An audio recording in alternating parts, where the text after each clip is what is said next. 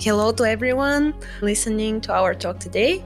My name is Dilyana Dubrinova. I'm the co-founder of The Other Half, which is a brand consultancy in Sofia, Bulgaria. And we deal with building brands, giving them strategic and creative direction, especially those brands that want to have both business results and meaning. And I'm in the role of the strategy director, which is the main reason why I'm hosting this talk today. My guest today is Mark Pollard. Hello, Mark. He is one of the most famous, I would say, strategy gurus of today's world. He is the founder of Mighty Jungle and Sweathead, which is a strategy training company with over 18,000 strategists. And he's hosting the podcast Sweathead, which has over 1.4 million listens. So that's a lot. Also, you recently published your book, Strategy is Your Words, which we're going to talk about today a little bit. And pretty much to sum it up, Mark is your best strategy friend, I would say. So welcome. Hey. It's a pleasure to talk to you. Hey, how are you? Some of those words I don't take very seriously. I take writing a book seriously, but the words you started with, guru fame, no.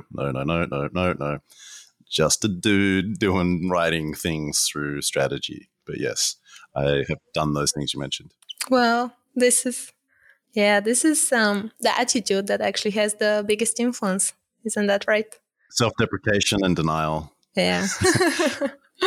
No, it's a funny thing just to start off on because I'm out there in public and I love it. It's where I feel like I'm more of myself. But there's actually a pretty well-known or reasonably well-known talk by a guy called Alan Watts, who's a comparative theologian, but kind of this comedian, spiritual guy from a few decades ago. And he would give people talks about Zen Buddhism, but because he did comparative theology, he would compare Zen Buddhism to Christianity and Judaism and various other religions or the other religions. But he's like, I'm not your guru. Like, I want to entertain you. I want to get you thinking differently. But if you depend on me, then there's a problem. I've made you addicted to me, and that's the opposite of what we're trying to do here. So anyway, just wanted to shout out Alan Watts because pretty amazing thinker for his time. Good to be here. Yeah, that's a great logic. Yeah, it's a great logic because we often see in communication and advertising the whole business model set up in ways where clients are dependent on agencies forever. And at least with The Other Half, that's exactly the opposite of, what we're trying to do. But we're in Sofia and you're in New York. This is true. We're waiting for you here. You'll be here in less than a month for the Digital Conference. And you already know one of the main things about Bulgarians, I think. And that's the fact that we always look for what's wrong in a situation. And we always see what's wrong. So today I really want to start off from the other side. And I want us to talk about what is right with brands these days. What is something or what are the things that brands are doing right? Well, it's a big question because most of them are not doing things that they could do. And how do I support that? Well, most advertising doesn't get any attention. Nobody pays attention to it. There's research that WARC, it's pronounced like that. It's spelled WARC. There's research that they've published in collaboration with Jenny Romaniuk, I think an academic or recently an academic, where something like 82 to 85% of advertising doesn't even register with people, right? So most advertising is not really working. And then there's this, rule of thumb I think it's called Sturgeon's Law, where only 10% of anything's any good anyway. So yeah, we could say that there's 10, we could be generous and say 20% of all of us and all of the brands doing okay stuff or good stuff, but most of it is probably a waste of money. The brands that are doing good things, they're big. They're acting in big ways because what I sort of take out of the past decade or so of marketing sciences discussion, and I'm not an academic, I'm a hobbyist, I read it lightly, I don't get deep into the debates because research will come out arguing against the research that's already happened, and so I'm just like, whatever, you all work it out and I'll use it. But my headline is advertising's never been more advertising. You need to act in big, provocative ways, emotional advertising reaching a lot of people. And there are only really a handful of brands around the place that have committed to those kinds of principles. When you say the word big, I think of something that I ask my students in a university I teach at. Do you have to be a big brand to do big things in great communication? It's a good riddle, that one. If you are a big brand and you do big things, you will get additional attention for it, right? Because you're big, you're already known, you are conspicuous. And then if you do something that is conspicuous, then people will pay attention. Conspicuous, think of like a really fancy engagement ring with a massive diamond on it, right? Like if you're kind of well known and someone puts a massive diamond on your finger, a lot of people are going to find out about that. But if you're not that well known and someone puts a decently sized diamond ring on your finger, not a lot of people are going to find out about that. So I don't know if that's a useful analogy, but yes, if you're big and you act big, it probably works for you in a bigger way. If you're small and you act big, look, the challenge there is a lot of companies, they don't have the mindset or even the resources to act in a really big way if they're small or early stage. And even early stage companies, often they're not even ready for proper campaign thinking. What's your answer to the question?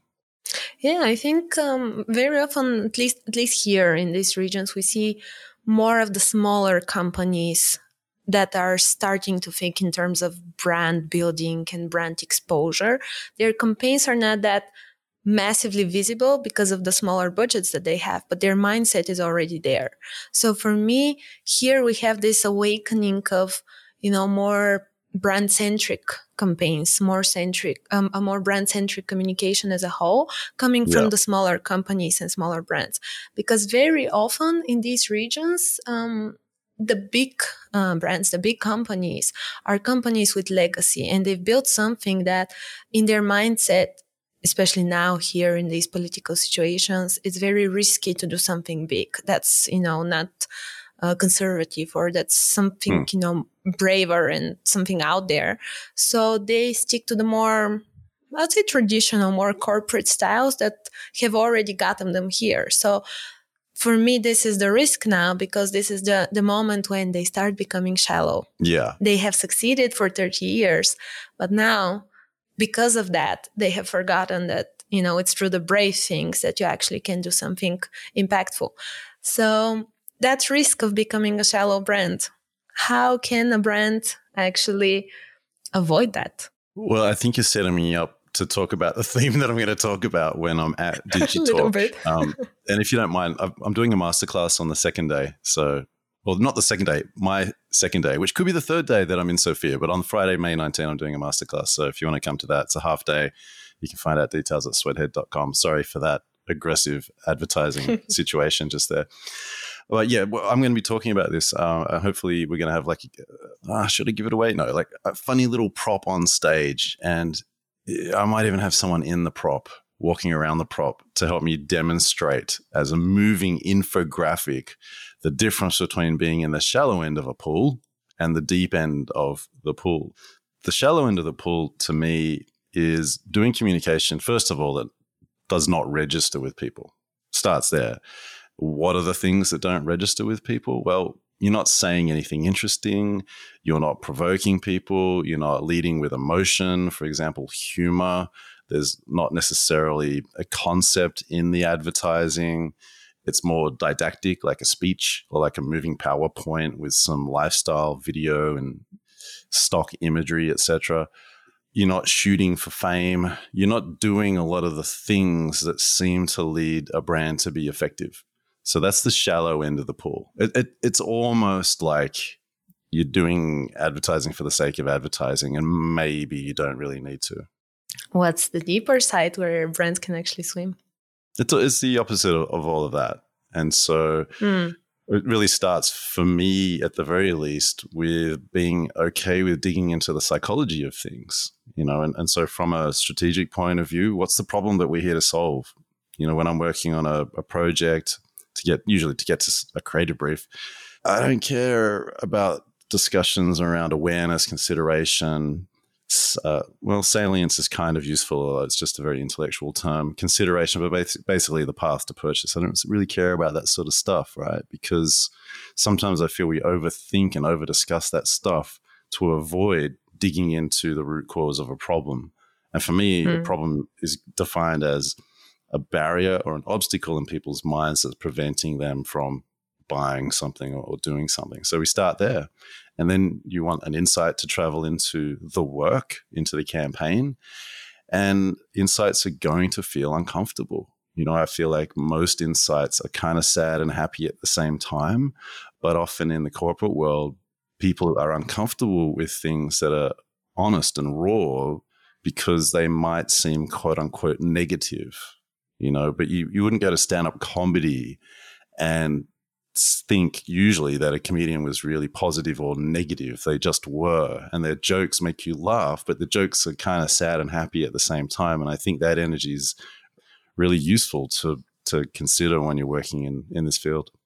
I'm so glad you're actually mentioning that, because I was at the New Bulgarian University yesterday teaching a class in strategy and communication, and we were talking about the creative brief and the three essential parts, you know, the goal, the problem, and the insight, as you mentioned. And it seems like the hardest thing for students is to define the problem. Yeah. And we see that actually with a lot of strategists who are already, you know, in their career at some level. It's really hard to define the problem. Somehow people are, I think, avoiding it exactly because, you know, they don't want to go there, or maybe you don't want to admit in front of yourself that this is the problem, but you also don't want to risk going too far into the other's, you know, field or environment, or overstepping a boundary. Yeah, well, let's play. Why do you think the problem is hard for students to define? Give me one sentence. First, because they lack the experience of the real business world. In one sentence, I think that's it. Let's play tennis. And so if they had the real experience of the business world, would they find it easier to find the problems that they need to solve? I think they would have more options to choose from or to play with inside their heads. Why? Because they would understand how things have worked so far and how this is done, quotes, and they would see what could possibly be changed, be improved, and be reduced or created. But somehow they feel insecure now because of saying something, because they lack the knowledge. Yeah. So see, now that I'm saying that, I'm realizing that in my head, I'm going deeper now, because the shallow thought is they lack the experience, but the deeper thought is they are actually afraid to try and guess and think what they personally think because they lack the experience. Yeah, we dig into the word insecurity or insecure. Why are they insecure? The techniques are not difficult. You just need to be in the moment. I'm not talking to you. I'm talking to your students if they listen. But it's about being in the moment and having a series of questions and not trying to rush to the answers. You know, education teaches people to have the answers. That's how you progress. And even in the workplace, you don't want to look like you don't know what you're doing. Whereas a strategist has to spend a lot of time, I would say like 90% of their time confused. Like, I don't know, I'm going to find out, or I've got some hunches. I don't know. Maybe it's more than 90% of their time confused, but it's just having techniques, which, yes, they could appear as a beautiful framework, but typically it's a series of questions to help you dig. And then as you're digging, you need to be able to linger in the uncomfortable parts, and eventually people's voices will crack a little bit, and that's when you know you're having a truthful conversation. And so they're the things that I look for. And these are things that are a little bit beyond the rational side of things, right? Because when we talk about business and business communication and advertising for business, we always think of the end results, or the results this campaign is going to bring to the business and how much money is it going to make and all these rational things. But you mentioned some things that are more on the, I would say, soft side, or more, soul-centric side, like emotion and hinges and intuition and playing with things. So I think I'm really curious, where's the balance in that? Because the client always expects, the hardcore stuff and the rational stuff. But a huge part of the process is actually exactly the opposite. So where do these two meet? To a degree, to me, that's like trying to pull apart a stand-up comedian set and saying which part of this is rational or which part of it's emotional. I have to admit that the way the business culture was going when I was working inside of agencies, that I would tire of having to perform the rational bit. 20 slides of numbers that don't mean anything, that are not leading to the ideas you're recommending. I just wouldn't want to do it. I would want to start presenting ideas or strategy directions or a creative brief by telling stories and having more of that, I guess, classic, that's not the best word, but like more familiar approach to strategy or account planning. And as soon as we had all these numbers, people wanted all the numbers, but what for? To make better decisions about the future. Like, you're trying to predict the future, and numbers can help, but often there's got to be some kind of emotional leap with all effective and big work. So that to me is just one of those riddles that I don't know. I don't know the answer to. Yeah, I like what you're saying, because what I'm hearing is, like a deeper call for maybe something like business transformation as a whole. Like, let's stop looking at just the results and how the business progresses. Let's look at how people progress and how people change. And if we focus on that approach, then the results are not going to be all we look at. We're going to look at people. We're going to look at the connection we make with people and how our communication changes them. Yeah. Well, I mean, we're going to look at numbers. We're going to look at results. That's a good place to start, when it comes to developing a new advertising campaign. What's been working, show us the numbers. But then, I just feel that strategy, and we are talking about strategy in the context of advertising, so also known as account planning, you use numbers, you use data, you use facts, but there have to be these little, maybe gentle, but little lateral leaps, little ideas. And to me, the ideas of a strategist, they're very much like the ideas of a good nonfiction writer, where you could pick up a book or an essay or even watch your favorite person on TikTok who's talking about real life, and they will land sentences where they're bringing two topics together that will challenge you to change how you think about yourself and the world around you. And so that to me is the work of the account planner. So it's both rational and it's emotional, if we're going to put those things together, those two words, sort of a little bit vague, a little bit intellectual, but to me, it's with both of those. It's everything at the same time, everything, everywhere, all at once. Right? And one of the things that gets in the way is these roles are in a lot of companies right now around the world, but often they report into or they present into, either within their own company or to clients, people who are not literate in this kind of work, who are not necessarily brand literate or idea literate or strategy literate. And so if you work the way that I like to and the way that I'm suggesting, you'll eventually encounter someone in the business world who is extremely logical, a hardened, concrete, fact-based, evidence-based thinker, and that's great. But their brains are probably not wired, most of them, probably not wired to digest the kind of work we all do. Therefore, how much power should they have over the work that we all do? That's one of the weirdest things that's happening right now. There are people reporting into and presenting to other people who just shouldn't have the power over the ideas that people are presenting. That's what I personally believe.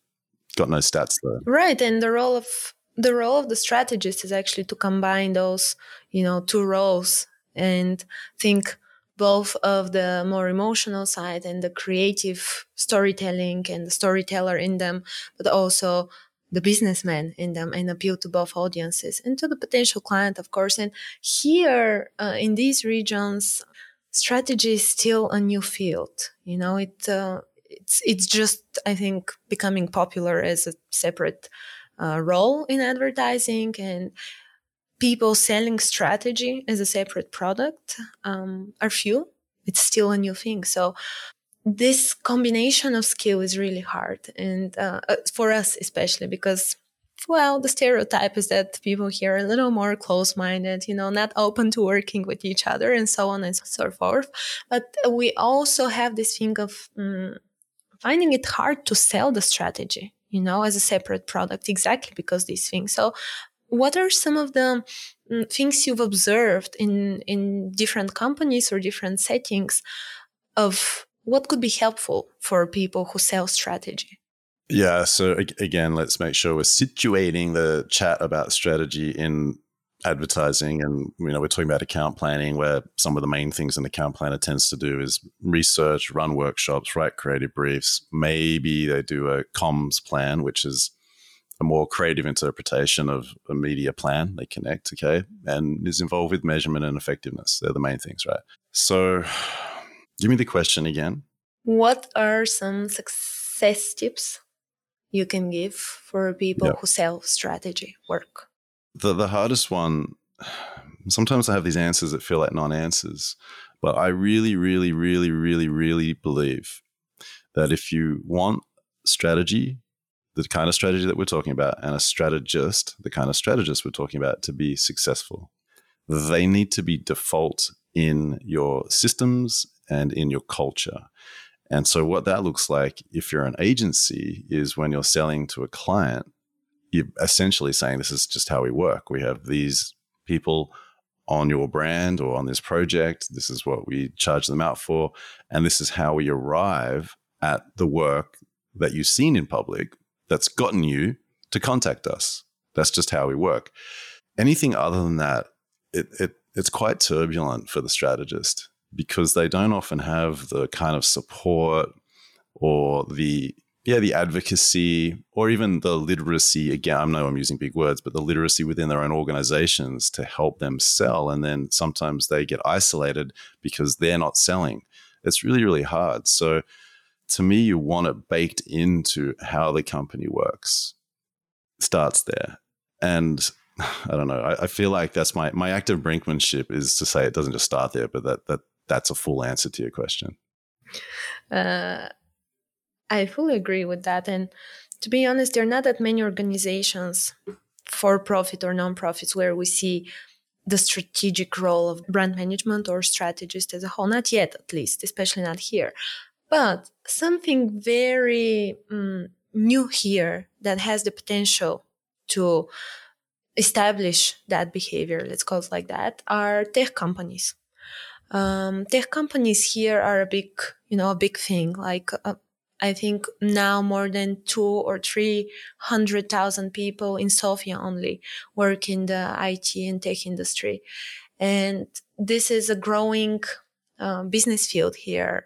Many global companies are hosted here. And what we notice with tech companies is that their business structure and their organization is not the same as in typical FMCG or, service companies. So they're starting from scratch. They're building something new. And we see potential there for establishing those roles early on from the development of the company. Sure. Have you noticed anything like that? I know you've worked with tech companies. Is there any difference in their perception in communication in comparison to typical companies, let's say? I don't think there are any rules. It always comes down to an individual or a group of individuals. I think it depends on the degree to which the CEO or the C-suite is brand literate. Are they suspicious of brand and advertising? Do they look down on it? Which a lot of people do, because there are these tropes out there, such as if you're advertising, it means your product sucks. That's a little trope that's out in the world, definitely in Silicon Valley, even though pretty well-known VC people, I won't name names, are also on the record for saying that's literally how you grow a brand according to research.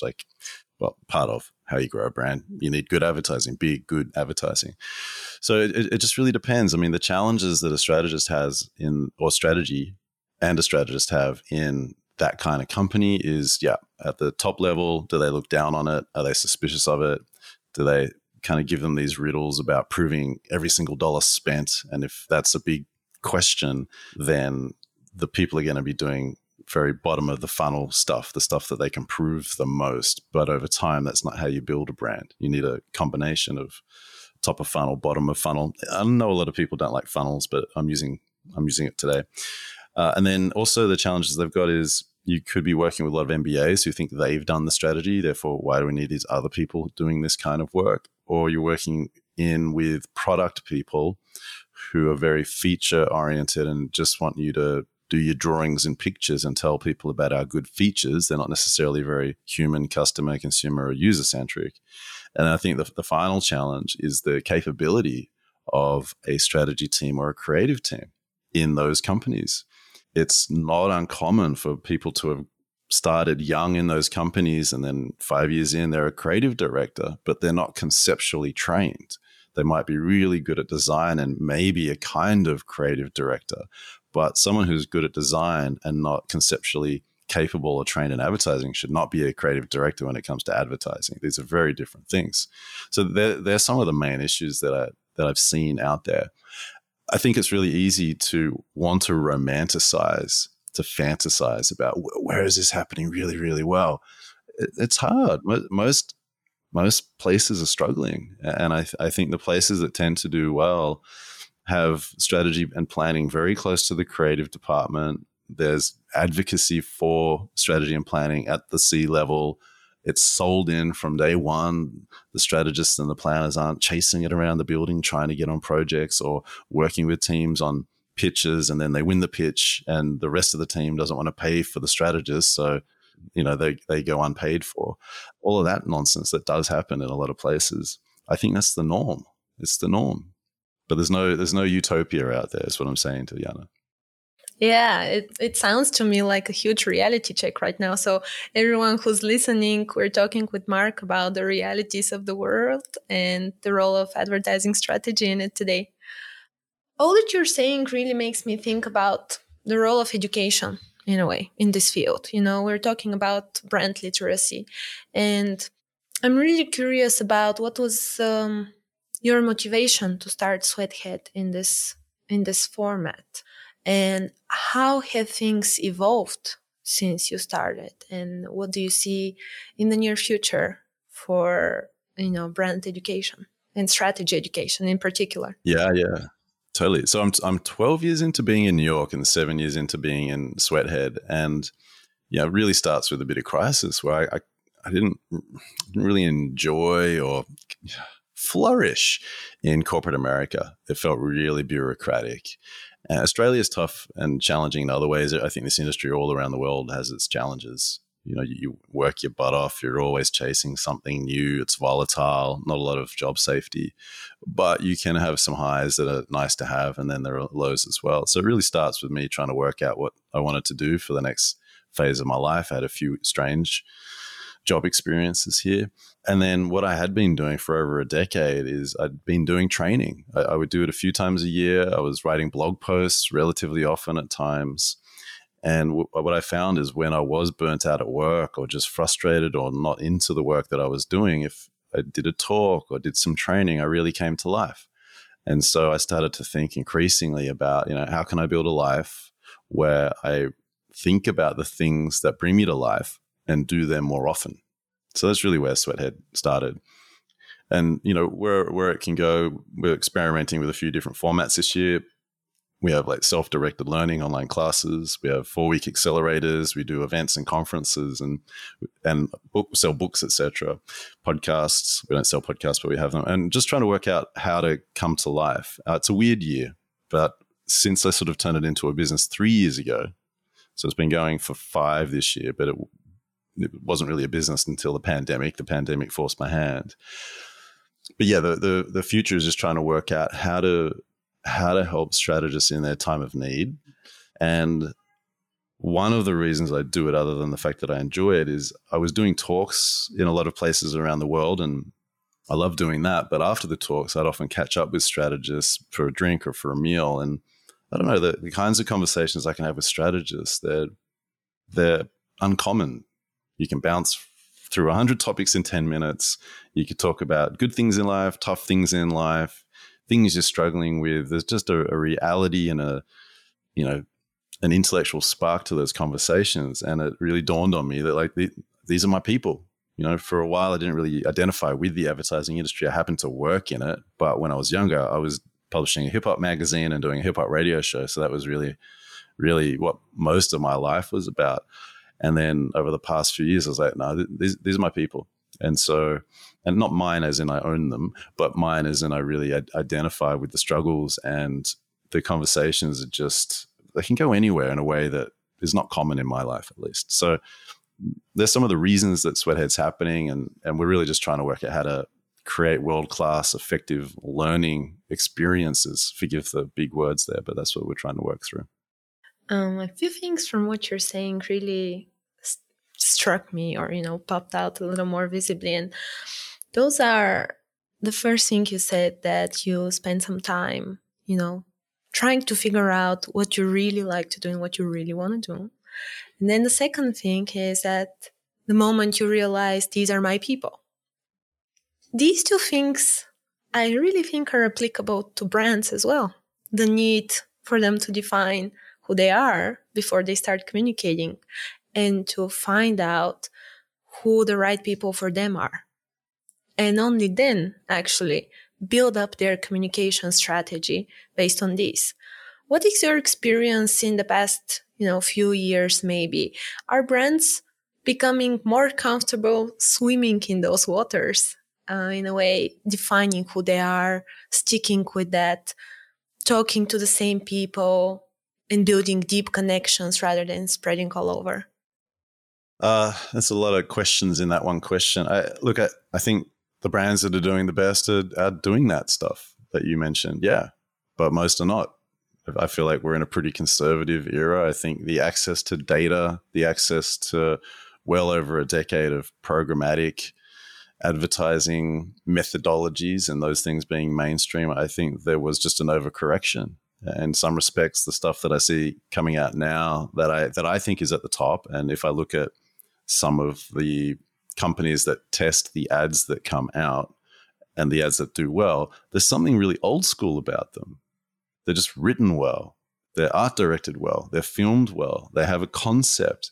They have characters and sounds and evolving stories. It's not just someone talking to camera with a bunch of stock video and imagery there. So the brands that are doing it well are doing it well. That's a truism, but most are not. Most are struggling with having a lot of information, having a lot of slides in their presentation, and then creating stuff that people don't pay attention to. What's the first step for these brands to actually become better, to find their focus? The first step, I think the first step is you need someone inside the brand who can run a brand, or there needs to be someone leading the brand who will get out of the way and bring someone in, or a company in, who can run a brand. Without one of those things, you can't do anything. Yeah, it's all about people in the end of the day, huh? It's all about the right people. Yeah, and that's also hard to work out, right?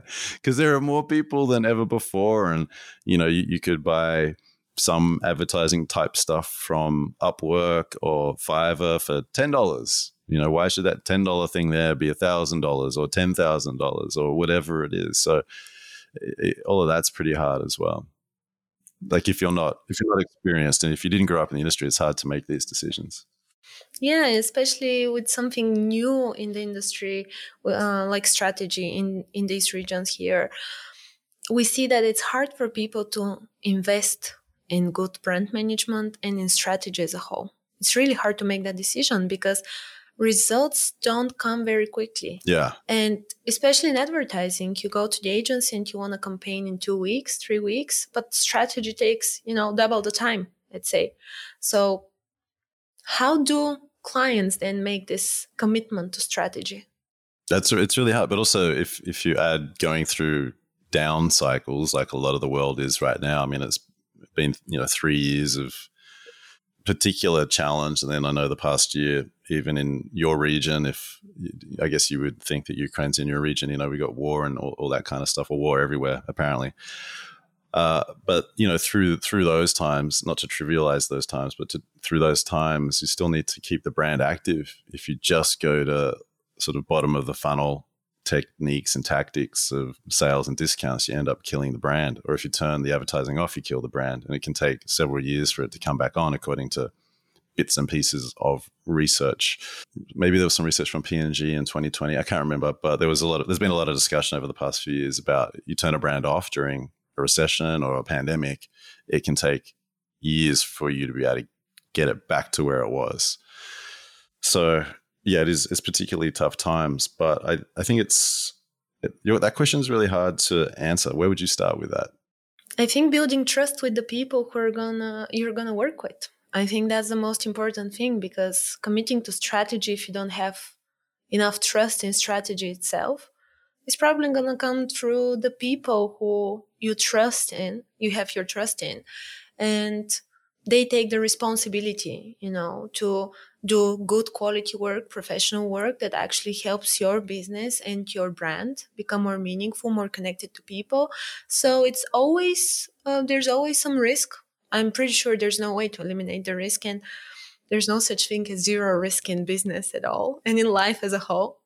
But I think it's really taking the time to build trust in the people you're going to work with, you're going to do the strategy with. That's my take. Yeah, easier said than done, because also we're talking about typically the people in power in a big place are small c conservative. You have typically creative people grow companies and conservative people come in to run them, to conserve the status quo. And if it's a very big company that doesn't want to rock the boat a lot, then it will definitely turn into a bureaucracy over time. And the risk to the company that turns into just a bureaucracy, just a set of repeatable systems, is that they might disappear. They might erode without creative bursts every now and then.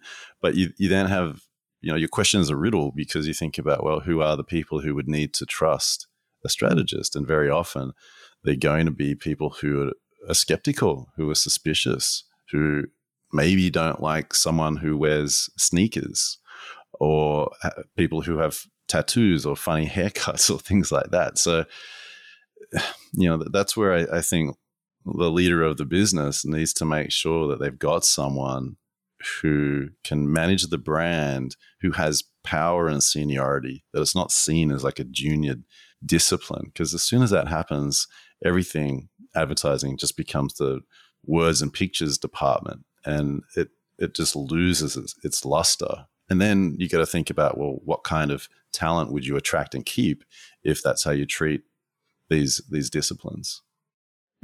Yeah, it's true. That's why I think I like tech brands so much, because those that I've seen around here, the leaders behind the tech brands are a little bit different than typical corporate leaders, like very often they build a product which is exactly, to solve an issue or something that was missing in the corporate world.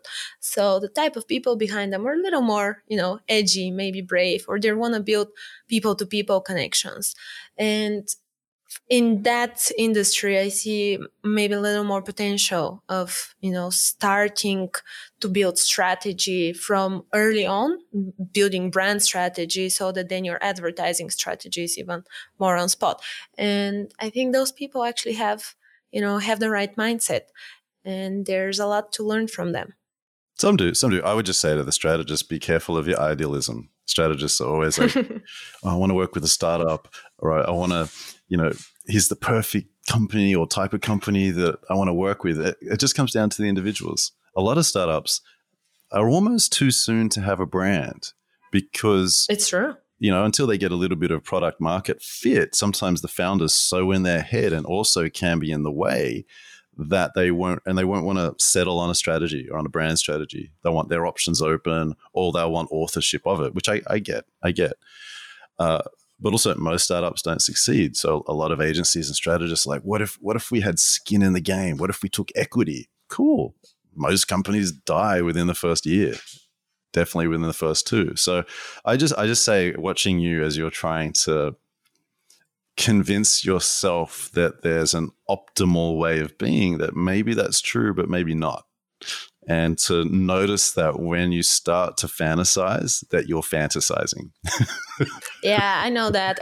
I've got myself, and I see a lot of strategists doing that. The boundary between, dissociation to actually build the right strategy and turning over, into fantasy, it's really tiny. But I'm talking based on experience, and here I'm not really talking about, just startups, because very often startups don't even they don't even have, the investment behind them to think of these type of things. But a lot of the already, more established tech brands here are thinking like that. And that's something, to take note of, I think. But besides that, what is something that you wish brands did better in the future? We started with what they're doing right. So what is something they still need to do better? I don't think about brands that much. I think about people. Yeah, I've used technology for a long time. I don't think about technology that much. I think about people. It's just where I keep coming back to. And so I think what brands could do better is finding and then challenging and trusting people who are capable, and also helping to grow the people that work for them. That's what I believe in, and that's why I work in the space that I work in. Because if you can get the people working well together, challenging, pushing, being brave, then they'll work it out. So that's where I would spend my time if I was a leader of one of these companies that you're idealizing right now. Invest in your people, guys. This is the main lesson here. If you have the right people, then you're definitely going to be one step closer to the right strategy for your communication. Well, Mark, thank you very much for your time today. We'll see you in less than a month in Bulgaria at the Digitalk conference, where you will show us and teach us how to swim better, especially if we have a shallow brand. Yeah, we're gonna put everyone in the deep end. Thank you very much for the talk. I'm looking forward to meeting everyone. See you soon in Sofia at Digitalk. Peace.